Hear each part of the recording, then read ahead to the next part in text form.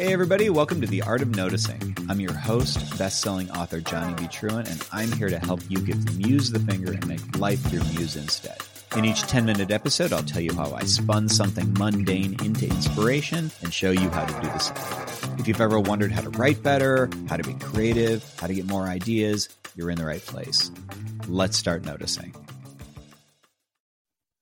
Today I noticed that I don't think at all about the fantastical technology in our world, the fantastic technological wonders that are in our world.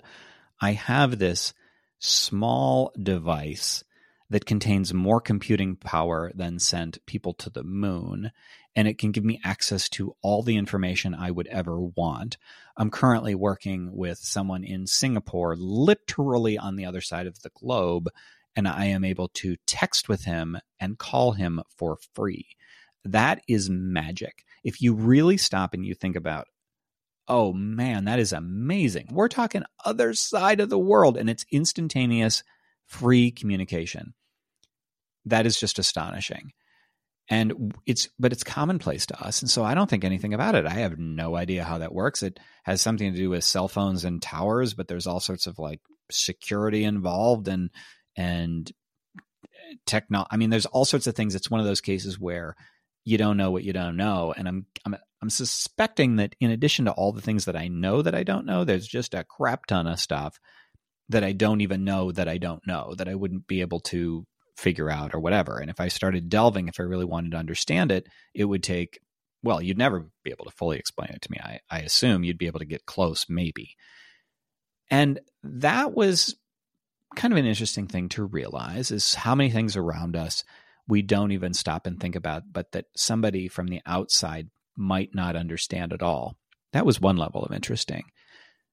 But the more important creative level of interesting here was that in books in stories where something is not obvious to us today, if you're inventing something new, and it could be anything, it could be technology, it could be warring guilds and factions, it could be a hierarchy, a political system, a way of thinking, an event in the past that changed everything. Those are things that my fellow fiction writers, and I have certainly done this many times too, we feel the need to explain those things for a few reasons. Number one, because we took the time to figure them out and we want to make sure that you know them. Number two, we want to in advance fill in gaps in understanding that you might have, as the audience might have, that the readers might have. We want to make sure for a couple of reasons, because we want to make sure that they aren't, the readers aren't judging us for things that we failed to think of, and that they just understand that they're just all on the same page. Oh, okay, well, I get it. This guild does this and this guild does this, and I need to know all that.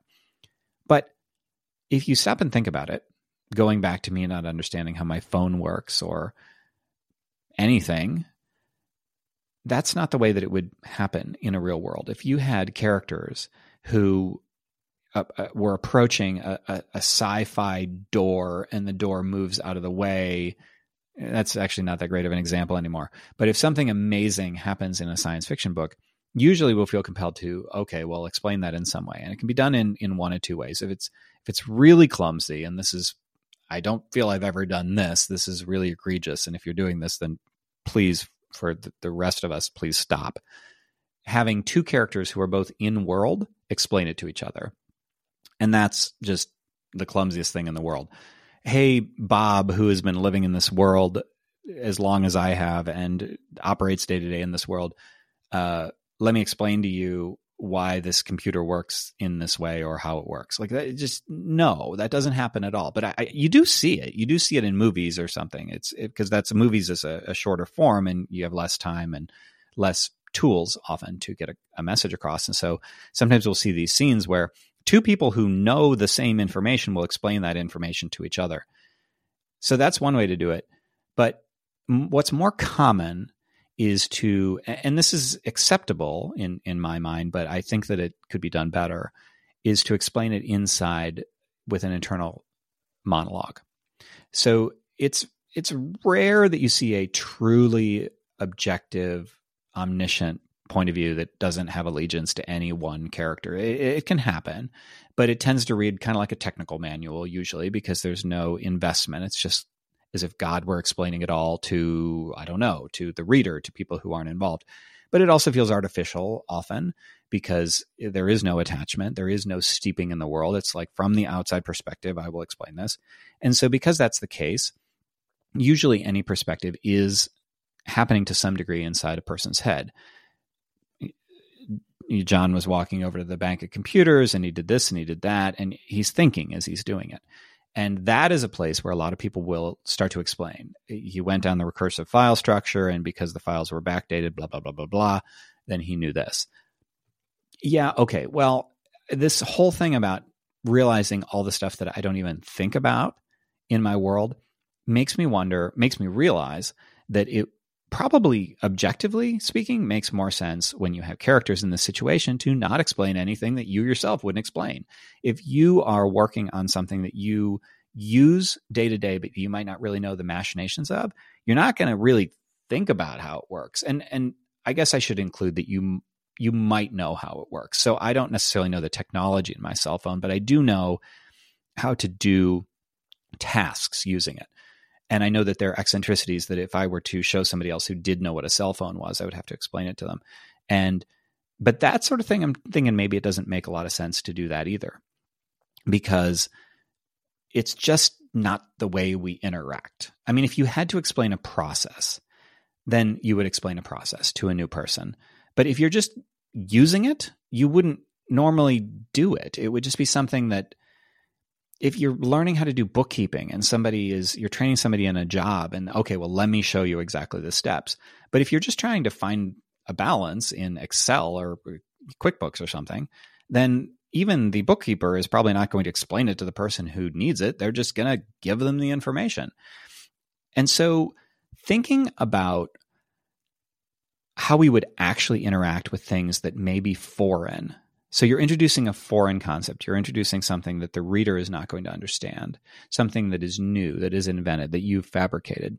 I know you're proud of it. I know you want to explain it, but I'm starting to think that maybe in my cases, I'm going to explain those things less and less. It's so much more interesting, I think, to have characters just interact with something that the reader is not going to know what it is.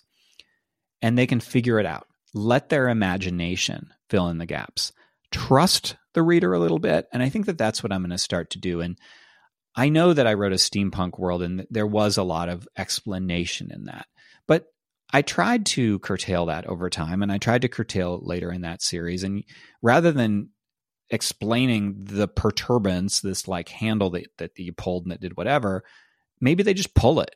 And maybe there's a reaction and something did happen and we know kind of what happened, and we have to kind of figure out over time how it happens. I've noticed that modern TV is doing a better and better job of this, because there are things that I just won't understand, and I'll see them trusting me to figure it out over time. And if the story is told well, then you will eventually get that information, but you have been dropped into this world. You do not get a tutorial. You get to watch these people. And I think that if you absolutely need to explain something, then you need to introduce an outsider character. So if I truly need something explained, then I have that outsider, that person who doesn't live in this world, and they're going to ask questions because they're going to be mystified, and then it's natural to then explain it to them. That is the sort of thing that would actually happen. So this is a lesson in my mind of I'm trying to make sure that my worlds are that much more realistic and my characters are much more realistic. But a universe that has any depth to it is going to feel lived in. It's going to have a confident casualness to it. You get almost cocky about, yeah, I got a lot of fantastical things here, but I'm not going to explain them because my flow's so sick that you just don't even need to worry about it. It's taken care of and you'll figure it out as you go. That confident storytelling is usually satisfying and appealing and enticing in the same way that a confident person is.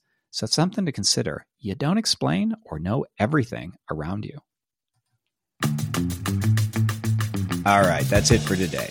If you'd like more, there's a full article about every episode on my website at johnnybtruant.com, as well as show notes and transcripts. If you find value in what I do, please consider becoming a member of the site. Just click on membership at the top. Members get extra weekly episodes of the podcast, extra companion articles, my current in-progress book, if you're into that sort of thing, and more, all for just a few bucks a month. It's basically like buying me a cup of coffee. If membership isn't for you, please show your support by subscribing, sharing, reviewing, all that good stuff.